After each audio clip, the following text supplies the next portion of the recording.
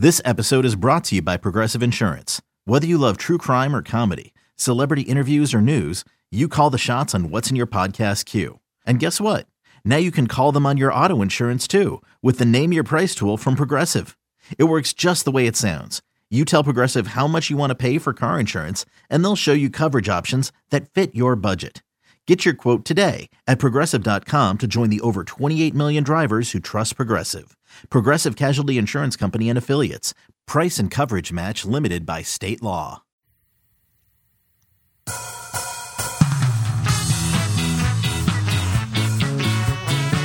Welcome to On the Bench. I am your host for today's episode, Brendan Sinone, joined by a full bench. Hail, hail, the gang is all here. Starting off, coming in with a nice, fresh new haircut, standing at about 5'11", maybe 170 pounds. Josh Newberg. Welcome. Josh. I'm here. I'm 5'10". If you did the NFL draft and had me in socks, duck-footed to get my true height, I'd be a solid 5'10". But I did what the college teams do, which I gave you an extra inch. And I appreciate that. You're welcome. If we all got an extra inch in life. Next up, the grind man himself, also known as Animal, Christopher Nee. Chris, welcome. Good morning. And then finally, the rookie, the newcomer, Zach Blostein. Hello, Zach. Hello. I'll never start a podcast off like this again, guys. Don't worry. It's just a one and done. So we got everyone here, everyone ripping and raring and ready to go for ripping my warm-ups off right now. Woo. Yeah, I got the stripper pants going on. So we got a couple things to go over here today. Nothing pressing, but I think topics that people are going to want to know about, which is hence why we're doing a podcast. So let's start off with, I guess I'm going to say this could be potentially polarizing, but Josh, I want you to walk us through this because you've really delved into this and kind of taken on this lane of talking about NIL. You've done a lot of research into it.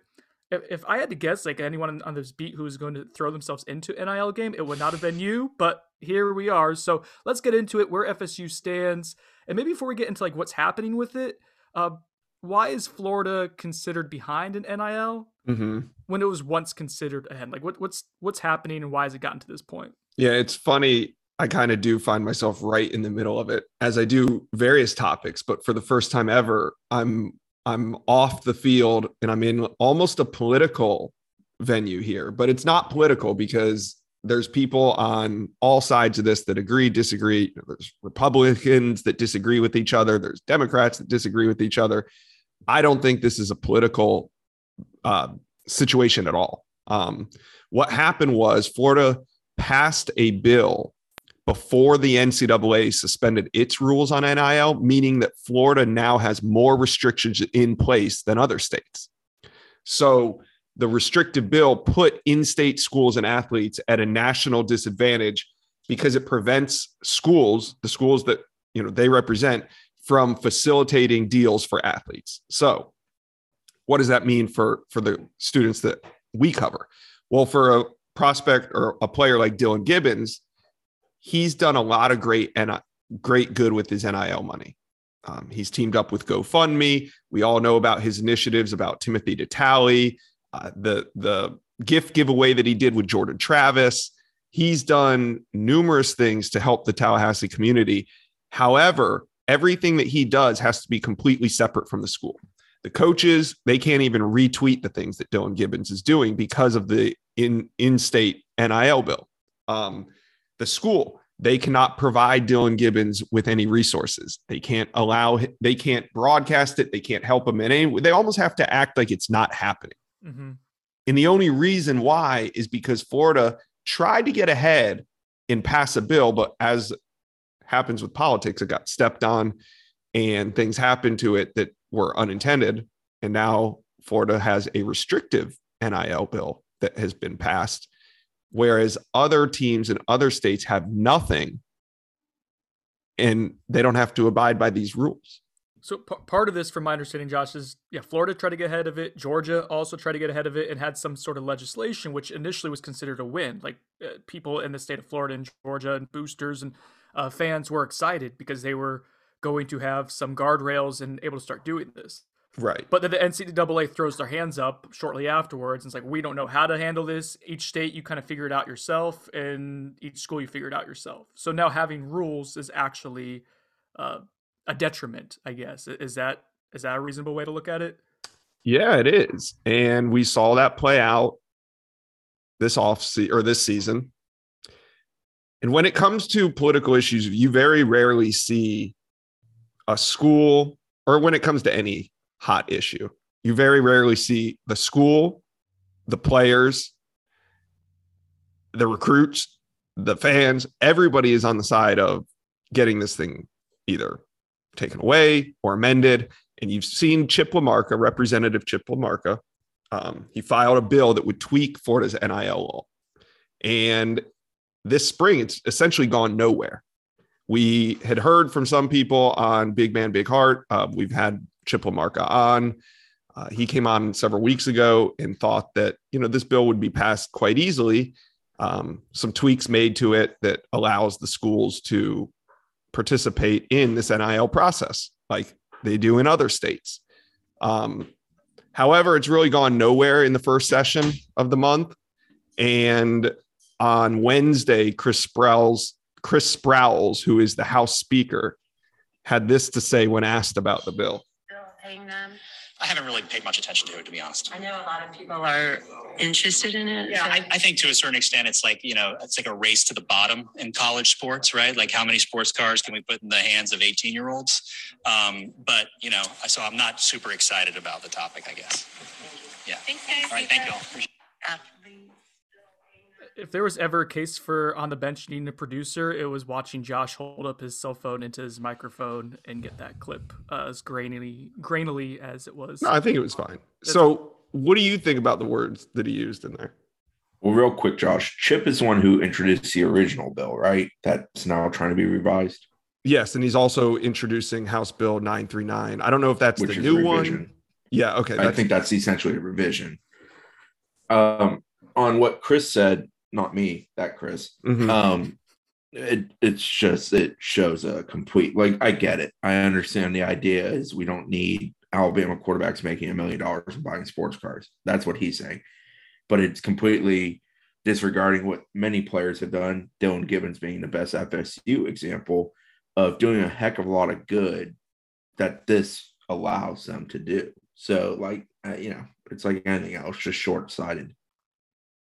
It seems, man, I don't want to get, I told Josh, Chris, you might appreciate this. Josh was thinking about what we're talking about today. We thought maybe podcast form would be best, but over the weekend, he was like, I might just do a VIP post on it and put it on the message board. And I was like, Josh, you're moderating that thread. Because I didn't even see it as political. I wasn't even thinking in those terms. And then when Brendan said that I had it moderate, I was like, what do you mean? And I was like, oh shit. Yeah. The board has gone to that this offseason. It's been an interesting place. The problem is politics has become a 2-team game where we're flying flags that you're on this side of the bird or that side of bird. This isn't political. This isn't a Republican versus Democrat deal or anything of that sort. This is, I think, people that have a good knowledge and understanding of what this can allow for, and those who kind of just read the headlines. And that quote by that individual is someone who just reads the headlines. It did come off as, correct me if I'm wrong, but like anti-capitalistic to me. Like if you're in favor of capitalism and people being able to earn as much money as potentially out there, it didn't seem like being so flippant and dismissive of it didn't seem like you're in favor of a certain section of the population being able to maximize earnings and profit. So that was how I viewed it. Yeah, I agree. And I think that was that a wet fish that I just threw onto the dialogue? I feel like it was moving before then. My bad. No, and we'll see what happens. There was a response from Dylan Gibbons on Twitter. And I believe him and Chip LaMarca are still going to press this thing. We could see other potential athletes get involved, I believe, much like last year when we saw Mackenzie Milton and De'Aaron King from Miami kind of team up on social media and directly ask some of these politicians where they stand on the issue and, what they're going to do about it. So we'll see how things transpire. But I've also been in touch with some high-ranking government officials, and I've learned that the universities are not freaked out by this right now. There is kind of a way to pull the ripcord at the end where they can get it done late by just abolishing the current law. So the way to get on an even playing field might not be just to amend this, but they could just abolish the entire current bill. And you can do that even if they don't address this bill. Like if there's an education bill, I'm told, they can throw in the education bill that they want to throw out House Bill, the NCAA and NIL bill. So they can get that done and abolish it one way or another. They'd like to amend it. But if they have to, I think at the end, we see them abolish it. And then we see Florida end up on the same level playing field. Zach, I want to get your thoughts on the topic, just generally NIL, because you are talking to more recruits than any of us are. You're a college student, so you're privy to understand what college students are thinking of it. Just your general thoughts, man, on NIL and I guess how it's kind of developed here in the state of Florida. Do recruits actually talk about this, like when you're hanging out with them? Yeah, I'm not usually hanging out with them, No, but you're just, sitting down, having a cheeseburger, having a good time. I know how yeah. you do. So yeah, definitely. It's definitely a topic that's been brought up a lot in recruiting lately. Like, I think my thought on, that Chris's comment about NIL is just that Chris. Like the percentage of college athletes that are, first of all, getting any NIL deals is very small. And second of all, getting like deals that are worth the money, like to buy a sports car. Like, I don't know. Like, I think like a lot of these college athletes are getting local, deals from like restaurants for like a couple $100 a month or something. Like, what Chris was saying, this guy was obviously just reading the headlines of, Alabama quarterback making a $1 million deal, Quinn Ewers, whatever, making 6 figures as well. So like, I think it's just a super small percentage of actual college athletes that are profiting big money off their name, image, and likeness. But yeah, definitely it's been a recruiting tool. As much as Jimbo Fisher wants to deny it, schools are definitely using it as a recruiting tool.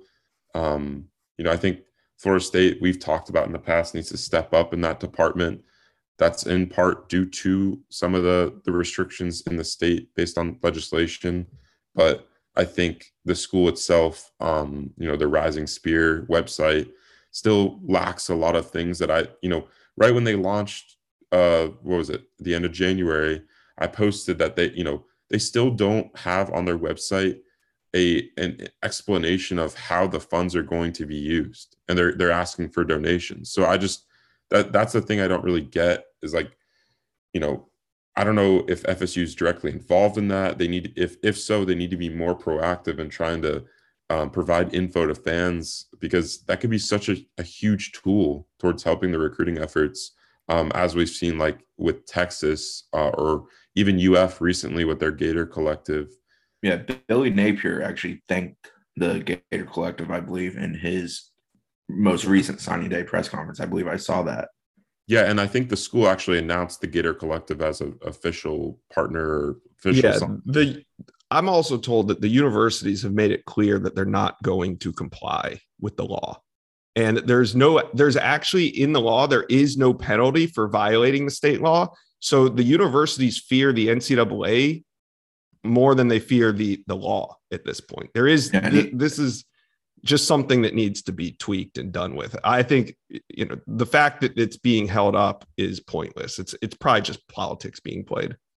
And when the NCAA lost in court last summer and basically the door opened for NIL to move forward following that, they've kind of put their guns down and they're just standing on the sidelines watching. They don't care. Like it is more Wild West than it has ever been in college athletics. And until somebody, whether that's the NCAA or the national government, decides to create guardrails on a national perspective, I don't think they're going to resume being a rule enforcement body in that sense. So if schools want to go do it, they pretty much are allowed to. When does session end? March? End of March? I think so. Okay. So I have about 15 friends I could ask that question, but I don't know because I hate politics. Back in my younger days when I lived in downtown, would go drinking. It would always get busier in February and March because all the politicians would go and cut it up and drink after long days. So I think it was end of March is when it slows down again. So that would Brendan's just admitting he was a Clyde and Costello's guy. Guilty as charged. Yeah, I think late March is when it ends, so that could be a time when there's some resolution to this. I know Josh speak with him the other day. He's optimistic this ultimately does get resolved in a way that's favorable for the current landscape of Florida schools like Florida State. And that's just until the landscape changes again. Yeah, I think by summer, one way or another, FSU in the in-state schools are going to be in a better situation than they are right now. I just don't know how it's going to get done. Like whether we see them pull the ripcord and just abolish the whole bill, or if they make the tweaks to the bill. I don't know which route they're going to take. Florida really tried to be one of the first to this, and in the end, it backfired. Right. That's why we're in the this state situation. of Florida. Yeah, state of Florida. Now, as it applies to like the Gator Collective and then Rising Spear, which we've discussed a little bit here, like I get the Florida State fans' frustration. We've articulated this on the podcast before. A good way to look at it is if you just think of one thing that the Gator Collective has done is, in addition to being transparent, is they have the subscription model of paying for content, or basically fans can pay monthly, much like how they pay for Knowles 24/7 or Swamp 24/7, right? Think about for what that's been going on for 6 months, a year, how much money they're making every month of just rolling over of those subscriptions, of what Florida State's response to that, their version of it, Rising Spear has not been able to do just by being slower to the punch. I think that's where the fan frustration is. And I get they're trying to do it the right way. They don't want to rush things. But that's where you're looking for more progress. And there has been some, to be fair. Like there has been, they recently announced deals with, what's the charitable group? Chris, help me out here. Boys and Girls Club. Boys and Girls Club of Big Ben. Thank you.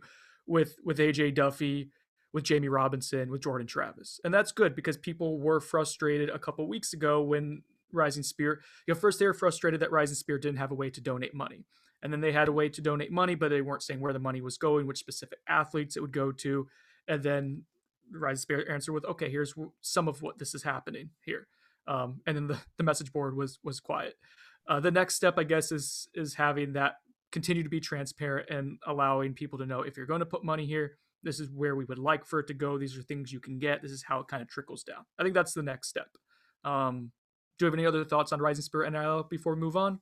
Well, the only other thought I have, I still think FSU desperately needs an athlete who kind of is the showcase animal, showcase item to NIL. And Dylan's the closest thing they have to it. And Dylan's done a great deal of good with it. Love what the young man has done with it. He took it, he ran, he did it early. He's done it often. He's going to continue to do it. It's all great. But I'm talking more in the sense of the superstar athlete who's getting sponsorships, the Caleb Williams Beats by Dre at USC, or Quinn Ewers, or Bryce Young at Bama, somebody of that sort that you can point to as the example. I think from a recruiting perspective and a general view perspective of the people that are interested in going to FSU for athletics, I think it's important for them to have somebody of that sort, and they sort of, to this point in time, they lack that. Part of that was that, they don't have, I was talking about this with someone who's kind of in the realm of NIL stuff like a week or so ago. There's just not a whole lot of FSU athletes that have a ton of followers, like on social media. Who is the women's soccer players by far the most? I'm blanking on her name, Chris. You're talking about Dana Castellanos, who used to be here? Used to be here, so that's no longer an example. Jalen Howell would have been somewhat in that realm, but she's now going to professional ranks. So, and he should not be named. Like Travis Hunter would have been probably the guy for the future and the fixture of that for Florida. They had that potential. So yes, superstars are needed, I think, to kind of paint a vision of like this is where you could go with NIL to attract more sponsors. Zach, were you going to say something before Chris started going?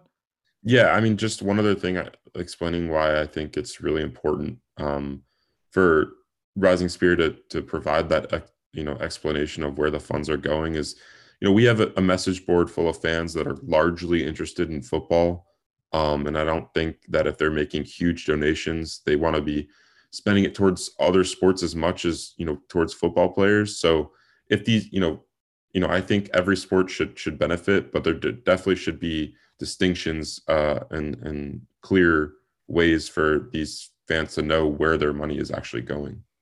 Does it then get into, help me out guys, like does it then get into Title IX if it's state compliant or state funded, like to an extent? Like I don't know, I'm sure these are the questions that compliance and just people doing Rising Spear Gator Collective, like lawyers are having to discuss, is all these type of things. It's just it isn't super easy. I get that it's frustrating. It's been so slow for Florida State compared to I others. don't know if it enters the Title IX realm of possibility.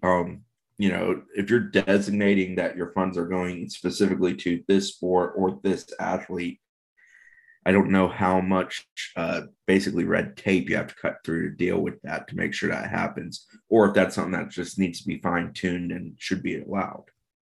I'm not sure. Yeah, I think there's more research we can keep doing into this. Some good news: FSU does have an official empanada sponsor now. Brisas. Oh boy, Reese's. We're giving you Brisas. We are giving you free advertising right now. As much as I'm butchering this, we are talking about you guys being the official empanada of FSU. I love it. I'm a fan of it. More sponsorship. I think it's great for Florida State. You can go and have some of their products at FSU baseball and softball games coming up this spring. And if you guys want to sponsor a podcast, I do like empanadas. I'm just saying, it's out there. Especially the Nutella one looks pretty great. Yeah, shout out to those guys. They came on Spaces. They are FSU alum. I believe they graduated in about, I think he said 2013. And right now they have walk-in locations only in Orlando, but I believe they're going to expand. And like you said, they will be available at sporting games. And I did ask for you, Brendan, when he was on Spaces, and I said, will they be in the press box? He said he alluded to it. I took that as confirmation. He couldn't spill the beans right now, but he was laughing. So was that a joke? Spill the beans because black bean empanadas are delicious. A few things here. One, I heard that with my burner account. Don't worry, I heard it, Josh. Thank you. Two, it's a little bit of a controversy here. Chris, does Gordo's still provide empanadas in the press box once a week? No, I don't believe so. You're talking for baseball? Yeah, for baseball. Now, baseball food has changed a lot due to the pandemic. It actually became far less, and then it became just a concession ticket. So we'll see if it returns to some normalcy this year. Baseball used to have the best spread. Like you would get Gordo's, like a Cuban sub, and then they would have some empanadas as well.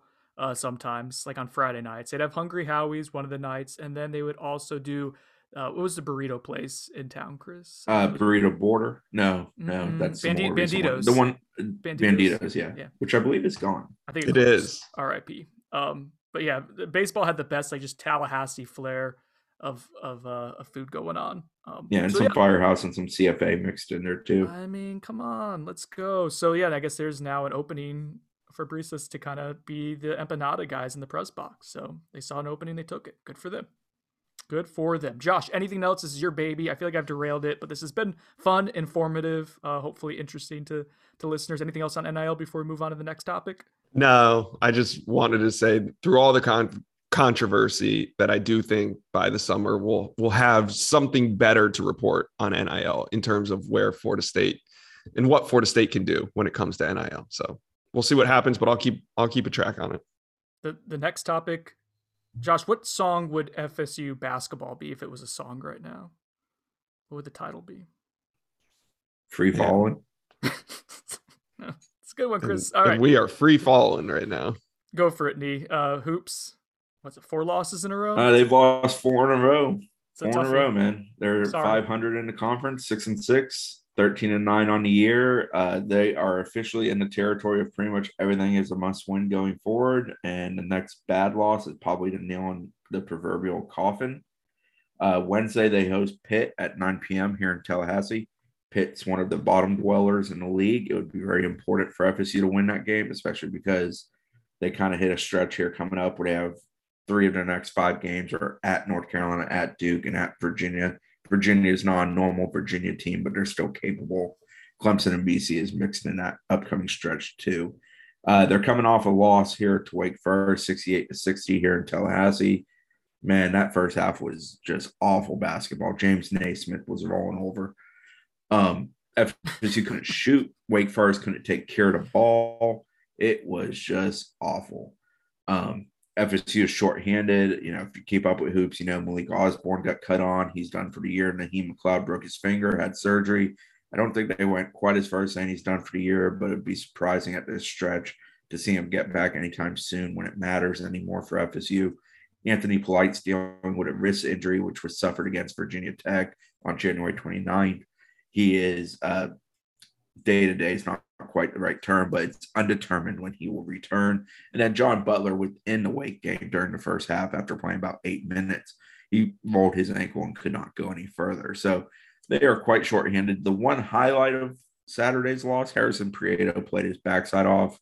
Depending on the box score you look at, different box scores both issued by FSU after the game had him with 13 points and 12 boards or 13 points and 13 boards. Either which way, career highs in both categories. First career double-double for the walk-on. The weatherman played really hard, played really well.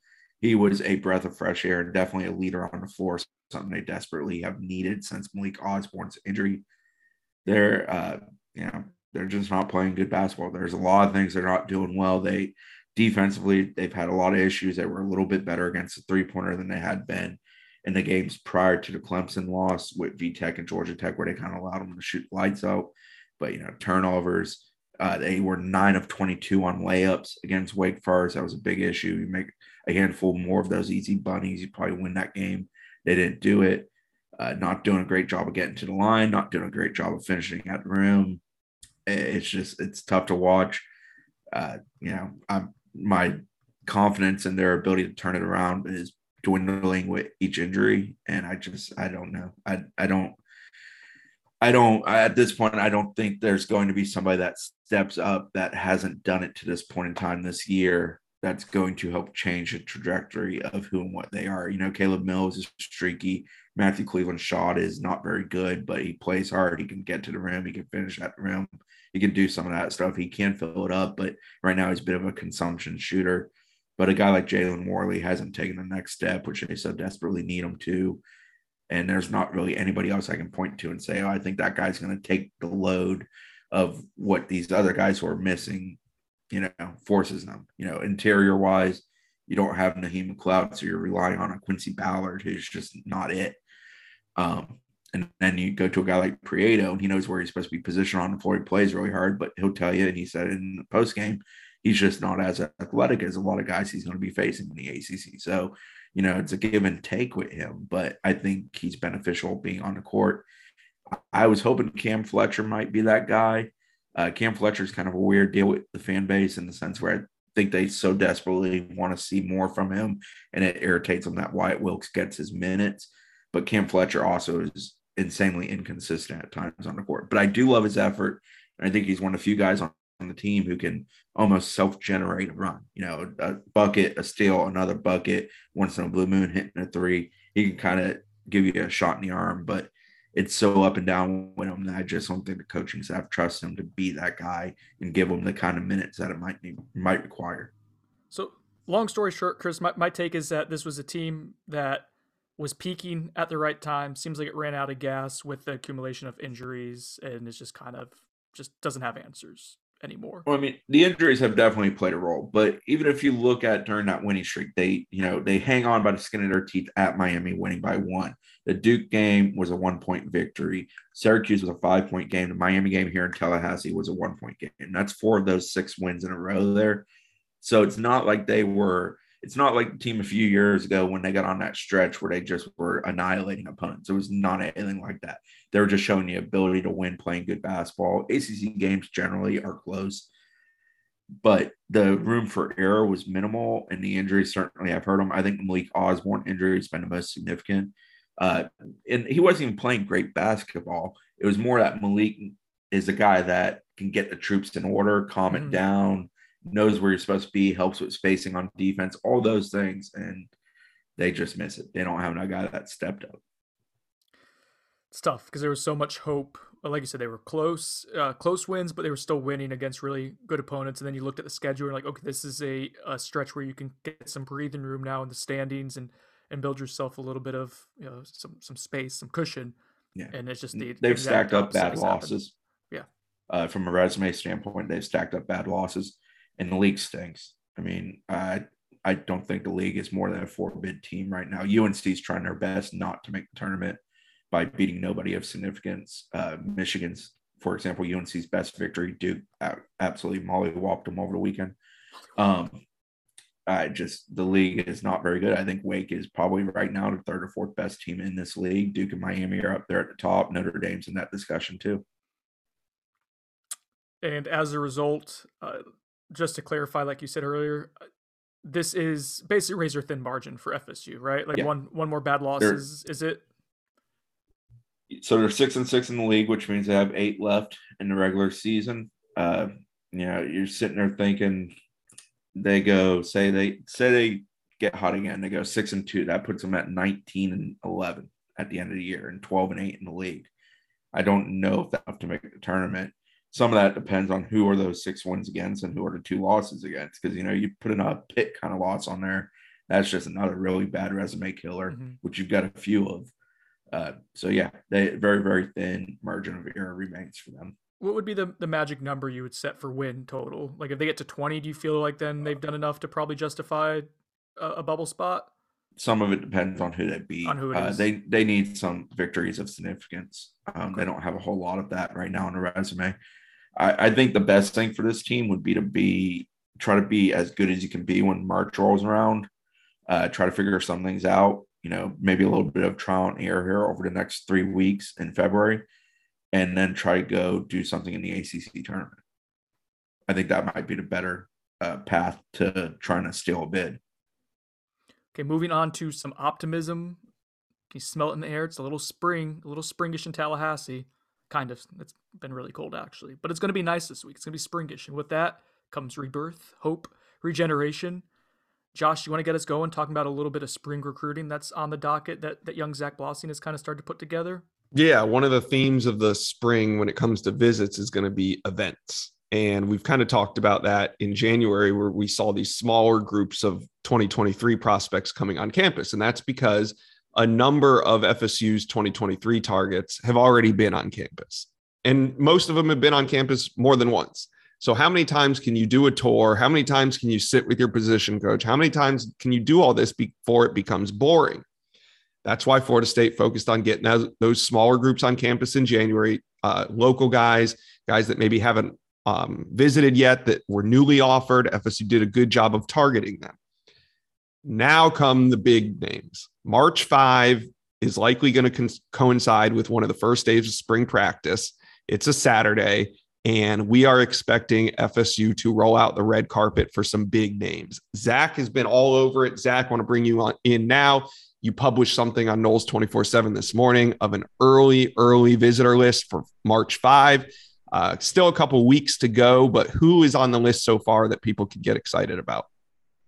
Yeah, well, so far we've got 2 5-star headliner types and 5-star wideout Brandon Ennis out of American Heritage, and 5-star defensive lineman Vic Burley out of Warner Robins in Georgia. Those 2 guys are definitely the headliners, but there's nearly a dozen other blue chip guys that have already confirmed as well. Some commits: Cam Davis, Chris Parson, Florida State's 2023 quarterback commit, going to be on campus doing some recruiting for FSU. One of our board's favorite names, Santana Fleming out of American Heritage, is going to be there, 4-star wideout. And Lucas Simmons, a 4-star offensive lineman who was on campus at FSU in January, tells me he plans on making it back for the first week of March at FSU. That's huge. He's a huge target at kind of the offensive tackle position. So Alex Atkins doing his work there, getting him back on campus. And, I'm still working to confirm a bunch of other guys. I think over the coming days, we'll have some more. But, it's looking like a good list so far. All right. And we'll be excited to see those names pop up as you confirm them. Chris, anybody on that list that you're specifically looking out for? Anybody that you think's important coming in? I mean, I think anybody offensive skill wise who can light up the scoreboard is what they need. That's an area where I think they need to take the next jump with this class. Hopefully, Brandon Ennis is obviously one of those. Santana Fleming is a guy who I think they value a great deal. Those would probably be the first 2 I kind of think of. And I love Vic Burley, and I know they love Vic Burley. I think that's going to be an uphill climb with Georgia and Clemson being the 2 that they have to kind of work around and beat out. So those are the first names I think of. But I know that list is going to swell a lot, and we're going to have a good amount of talent in here.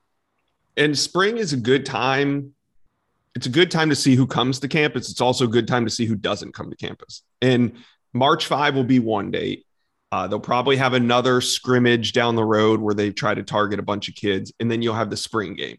So we don't need to put the whole emphasis on March 5. It's just one of probably the first of probably 3 or 4 important spring dates before we get to summer. But I think by the time the spring game comes to pass, I think at that point we can go back and we can say, okay, look who was on campus, look who wasn't on campus, and then we can really separate the board. Yeah. I mean, spring very much sets up June, I guess is the best way I can put it, is that if you have success in the spring with getting guys on campus and they return in June, you've got a chance. That's the formula. If you don't get them in the spring and you get them in June, you're taking a swing. If you don't get them in the spring and you don't get them in June, better be a good reason why they can only get here basically on an official visit during the season. What if Very telling what if someone visits twice in the spring? Then what? It's a great sign. They're legitimately They're the king really of the spring. interested. They're the king of the spring. Thank you. But Zach. as with what we're trying to say is you can't put all your eggs in any one of these baskets, because even if, say, somebody does show twice for spring, but he doesn't show up during the summer and he's making a decision in September, what do those spring visits mean anymore? Not really much. Things got lost in the shuffle during summer. So you look for the consistency throughout. The formula for Florida State landing big time prospects is getting them on campus early, getting them on campus again in the spring once it's their time, summer, and then official visit. That's usually the formula. It's almost like financial quarters in a weird way of thinking of it. But it's that first quarter, you want to get at least one visit. That second quarter, and some of the lines of the quarters will blur a bit because spring football will be essentially starting in the first quarter, but it bleeds into the second quarter. Third quarter is those summer months. Fourth quarter is the season. If you can pull off a visit in all 4, you're definitely a contender. Multiple, you feel better. 2, you're in it. 1, it's a swing. That's kind of how I view it. Anything else on recruiting before we go to our last topic, fellas? No, I think this sets up perfectly for a serious game of Buy or Sonone. Ooh, Buy or Sonone. You want to play Buy or Sonone? Let's do it. I didn't even think we were going to play that today. Sure, I got some questions I could think of off the top of my head very organically. Chris, I'm going to start with you. Buy or Sonone. Jermaine Johnson, after his strong Senior Bowl performance, will be a top 20 pick in this year's NFL draft. Buy? You're on it, huh? The fact that he shut it down for that last day of practice in the game makes me think that the feedback he received there was that he had done what was needed to essentially gravitate from the 20 to 40 range potentially to more likely the 10 to 30 range. Wow. And this is a loaded defensive end class as well, one of the best in recent memory. And for him to be solidifying himself potentially as a top 20 pick is really impressive and says a lot about what he's done. Combine's going to be good for him. And the more he gets around teams, I think they're going to like him. Yes. And I think that matters. Mm-hmm. It's amazing. Like, what do you remember the dialogue, the narrative we were kind of discussing with him last year? It's like, if he could be a second round talent, that's a huge win for Florida State. And he just has done everything to surpass even high expectations that we had. It's impressive. All right. Buy or Sonone generally for everyone. The Book of Boba Fett. We buying or Sonone in it so far? I've not watched an episode yet. What? I know that probably comes as a surprise. Yeah, it does. What is it? The Book of Boba Fett? On Disney Plus. No. Star Wars series, Josh. Oh, sorry. So you're Sononing it. I presume Zach's been watching. I have not watched the full thing, but I've watched a few episodes and it was really boring. I hope it got better. The 7th episode that just came out was kind of a badass episode. Maybe just watch that one if you just want to skip ahead. Yeah, I'll skip. All right, Josh, buy or Sonone? A bottle of Pappy Van Winkle for $20. You buying that or Sononing it? I'm buying it if it's Dylan Gibbons' raffle on Big Man, Big Heart. That's exactly what it is. Big Man, Big Heart. You guys can listen to it. Josh's side project with Dylan Gibbons. You can go to Big Man, Big Heart, and for Valentine's Day, he's doing a raffle. Basically, $20 buys you a ticket and a chance to earn a bottle of Blanton's, a bottle of Weller 12-year, which is both of those. You go ahead and look at how much those cost on the secondary market. We're talking about hundreds. And then finally, Old Rip Van Winkle 10-year, also known as, it's basically the entry of the Pappy Van Winkle line. Google how much that cost on a secondary, and $20 a lottery ticket for that might be worth it to potentially get it. And it goes to the Big Man, Big Heart Foundation too, which is, as we noted earlier, been behind a lot of good charitable events here in Tallahassee so far. So want to give a shout out to Dylan there for what he's doing. All right. Buy or Sonone, generally, the message board is in a good place right now. I will Sonone that. I don't know if it's off-season blues or just general angst right now, but man, it just I'm not one of these people that I'm not a political person, so I don't have an interest in politics on being on the message board, and it's not something people can grasp and discuss and do a good job of. So that's one of those things we have shut down. But like all the Miami and Florida talk, I know people always care about the rivals. I don't right now. Till FSU starts winning enough, like outside of the game week of them playing each other in whatever sport, don't really care. Like Florida State's running its own race, huh, Chris? What? Florida State's got to run its own race at this point. Yeah, right now that's where they are. Like, yes, I want FSU to beat them in anything and everything ever till the end of time, but like I don't obsess over who Mario's hiring. Well, you're gonna love my next buyer Sonone. Miami hiring Josh Gattis as its offensive coordinator. I mean, they did it, so it's a good, yeah, it's a good hire, right? It's a buy. I'm buying it. Okay. I'm biased. I can't really weigh in on this. How do you know Josh? I've known Josh for a long time. I remember going to a Dr. Phillips high school game when I was covering high school athletics in Orlando and speaking with Chris, and then Gaddis came and started chopping it up next to me. This is going back 10 years. That dude's been working in Central Florida or Florida area for a long time. Yeah, I knew him because he recruited Tampa for James Franklin at Vanderbilt. And I met him during the recruitment of Josh Grady when Grady was only a sophomore, junior at Armwood. So this had to be like 2011, 2012 is when I met Gaddis. And, you know, he's come a long way. He was a wide receiver coach. So naturally he's a great recruiter. That's where his roots are. I don't want to, this is not the platform for me to carry on about Josh Gaddis. The one I like Gaddis, I'll just get that out of the way. But the one thing about Gaddis that I find interesting is I feel like the appreciation of him versus the like aggravation with him of fan bases that he's worked for the teams, it flip-flops a lot year by year. It definitely seemed like he did not feel like Michigan was a long-term plan for him based on the quotes that have leaked out. So good for him to going to get a job in South Florida and probably getting overpaid, which I think they were going to do regardless of who they hired. I think he made a phenomenal career move. When I always talk about front end of jobs, back end of jobs, that clock, baby. Yeah, set that clock to jump off that roller coaster ride at Michigan when he did at the top, you know, winning the awards for OC, all that kind of stuff, to go get on the front end of a job at Miami with an outstanding quarterback. I think Gaddis is 38 years old. If he walks into that situation and has a year or two of success, he will be a head coach next. Yeah. And I wonder what happens to his career if he stays at Michigan in terms of getting ultimately to the top. And you look at what Michigan has done, and he's regarded as like a borderline elite recruiter, if not an elite recruiter, correct? Absolutely. Okay, and has been for a long time. I mean, right. That's what he was when he entered, 10, 12 years ago. And at Michigan, and you look at some of the numbers, like they've progressed each year with him, but it's never been an elite offense, but this was by far their best. And you just wonder, like, is that sustainable? Is that going to continue? It's about the quarterback play to me. Yeah. And when you walk into a place that has a quarterback that's capable and ready to go, you're set up as an OC. You're set up. That's all you need is a QB. There's so many places that lack a QB. And if you have one, that's all you need. I was going to say, like, I didn't get the feeling like from what they've done when he's been the play caller, like it's FSU fans should relax. It's not like this X and O genius, but he is very competent at what he's going to be doing with play calling.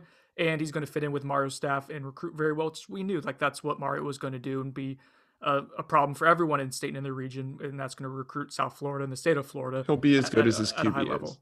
Mm-hmm. And Zach, you said you were a fan of it as well. Yeah, I think he's going to help in recruiting efforts. I know he's really tied in with 5-star wideout Jaylen Brown, who's down in Miami Gulliver Prep, who's a really good prospect. And he was really considering Michigan as one of his top schools before Gaddis made the move. I got a buyer Sonone. Ooh, go for it. Buyer Sonone. Brendan introduced this topic just so that he could piss off the message board and lock the thread when they start bringing this up about why we gushed over a Miami OC hire for 5 minutes. Buyer Sonone. So no. I will buy that wholeheartedly. Yes. I look forward to the text message. You're gonna tell Guys, us all they're talking about is that one stupid segment we did. You're gonna tell us how stressed he is about people bringing it up. I can't believe they're giving me hell about this.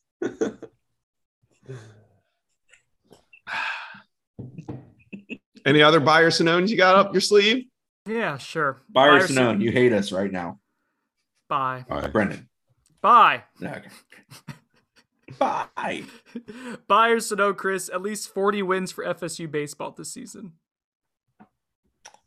Postseason included. It's a regular schedule, so it's a little bit lengthier than last year. I will go with bye. They have pitching. They feel extremely confident about the pitching. The fielding's improved, as I've mentioned. I need to see the hitting to see if they're going to contend. I mean, they were picked by the ACC coaches, solely the coaches, as the favorite in the ACC. So it's not me hyping them up. There's a belief in what that roster is and what it can be. As we've seen with other sports, the transfer portal can kind of help flip a team quickly. And I think a lot of the deficiencies they had last year, they went portal and they fixed. And the strengths they had last year, which was pitching for the most part, is stronger. So, yeah, I'll buy. You know, I just want to point out, if Chris Nee got the amount of crap that I got on the message board, he would lose his mind. He would go absolutely crazy if he was the punching bag like I am. Chris Nee doesn't do the things that you do. I've done message boards for 20 years, man. Literally, I've done message boards for more than half of my life. I know. And I've had to moderate them and work on them for more than half of my life. And you're great at it. But when they come for you, you don't like it. I'm just saying they come for me all the time. I don't like it. And I turn a bit into a grizzly bear at times, a very unhappy, angry grizzly bear. Because if you're going to be a bear, be a grizzly bear. So, yeah, I do. But like, I also sometimes just roll with punches. Maybe I can do that a little bit better. Buy or No, Sonone. Pull, man, I could try, but I won't. Buy or Sonone, you pull up your underwear front side first. I'm kind of equal. I don't know. I'll have to pay attention next time. I'm equal, man. What do you mean front side first? Some people I think go backside first. You got a donk back there? You got to like a big butt. Yank doing all those squats, man. They're paying off. There's no way you do it equal. Go in next time you do it. Josh. I think I do it equal. I don't think you do. All right, I got a Buyer Sonone. Okay. All right, Buyer Sonone. After 2 years, Norvell is surviving, not thriving. I mean, buy. There's Go ahead. There's no way. I don't think we can say that this program is thriving right now. I think they're slightly behind schedule of what we would have liked them to be. I think 6 wins was what you kind of wanted. I think you wanted to push for a top 15, top 10 recruiting class. That's not where they're at. So I think they're behind schedule. I don't think that means it's imminently going to be done for him, but the margin for error is certainly less than what you would like it to be 2 years in. And also part of that's just pandemic and starting off with just the bad luck of 2020. Yeah. I'm Sonone because I think they're a solid push right there in the middle of those two, and that this year is going to determine it. I think there has to be patience in this whole process. I think we try to preach that. And this is a year that I think is going to kind of determine where it probably goes for the next 24 to 36 months total from this point today. Is Norvell surviving or thrive? I would buy that he's probably more on the survival side, but I don't think it's a situation where, we're treading water, gasping for air, surviving. But I think we're closer to surviving than thriving at this point. Thriving would mean like closer to finishing with like a top 10 class, in my opinion. For me to see a thriving program, I would have liked to see like a top 10 finish. Zach, Buyer Sonone. Yeah, I think I'm buying that he's surviving. I think mix of, finishing well on early signing day and making necessary coaching changes would make me to believe that they're more on the thriving side, but obviously that didn't happen. So I'm going with surviving.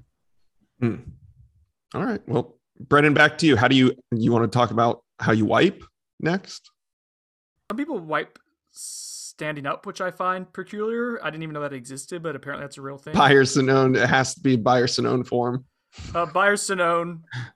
Well, I don't want to know how any of you wipe here. Buyer Sonone.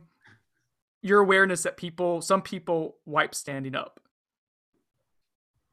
Yeah, I mean, it's kids, right? No, I'm saying adults do the it. things you think about are just nuts to me. Like, I don't put thought into this stuff. I Hell, I didn't put my ask underwear this- on every day, and I couldn't tell you I how don't I put it know. on. Like, I don't know. I didn't ask this one. This was Josh. I jump into my underwear now that I think about it. I hold it out in front of me and I jump into it. I want video. No, please be wearing underwear already and like jump into a second pair. Josh I do also want video. gets in bed by doing a backflip, bouncing, flipping over, grabbing the sheets, covering himself in all one fluid motion. It's Ooh, Buy or unbelievable. Sinone, are you a stomach sleeper or a side sleeper or a back sleeper? Buy or Sinone? All of the above. Buy. That's a buy, Chris. I've become a back sleeper with a pillow over my head. Over your head? Yeah, She Smothers that itself. move. I do. Goodbye, crew world. Buy or Sinone, this was for Zach. Dane from Double Fries No Slaw owns shoes. Buy or Sinone? So no, I'm kidding. I think he does own shoes. He just doesn't wear them. I've never seen him with shoes Houdini. on. Houdini. Dude, he was pretty good at Pong, bro. He was pretty good. Oh, okay. Thanks for inviting me, Zach. No problem. Yeah. You were dealing All right. with your dog and your wife. I was dealing with my dog and my wife and verbal abuse from our message boards. But we won't get into that right now. Move on. Is Moving it on. verbal if it's written? Ooh. Buy or Buy or Sinone? Sinone?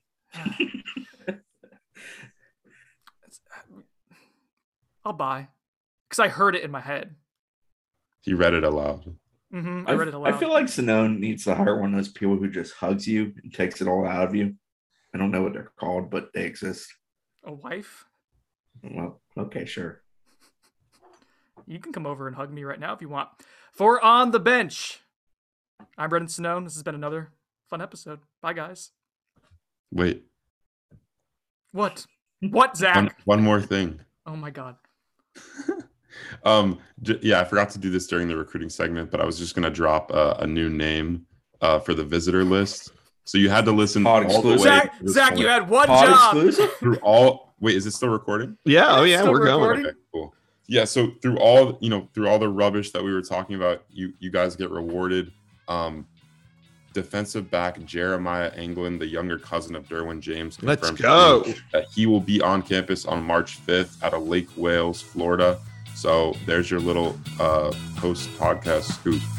Wow, guys, That's you sticking get the landing if I've ever seen it. You get Thank rewarded God. for hanging on and listening to this awful, awful episode of On the Bench. My Thank you. Thank you.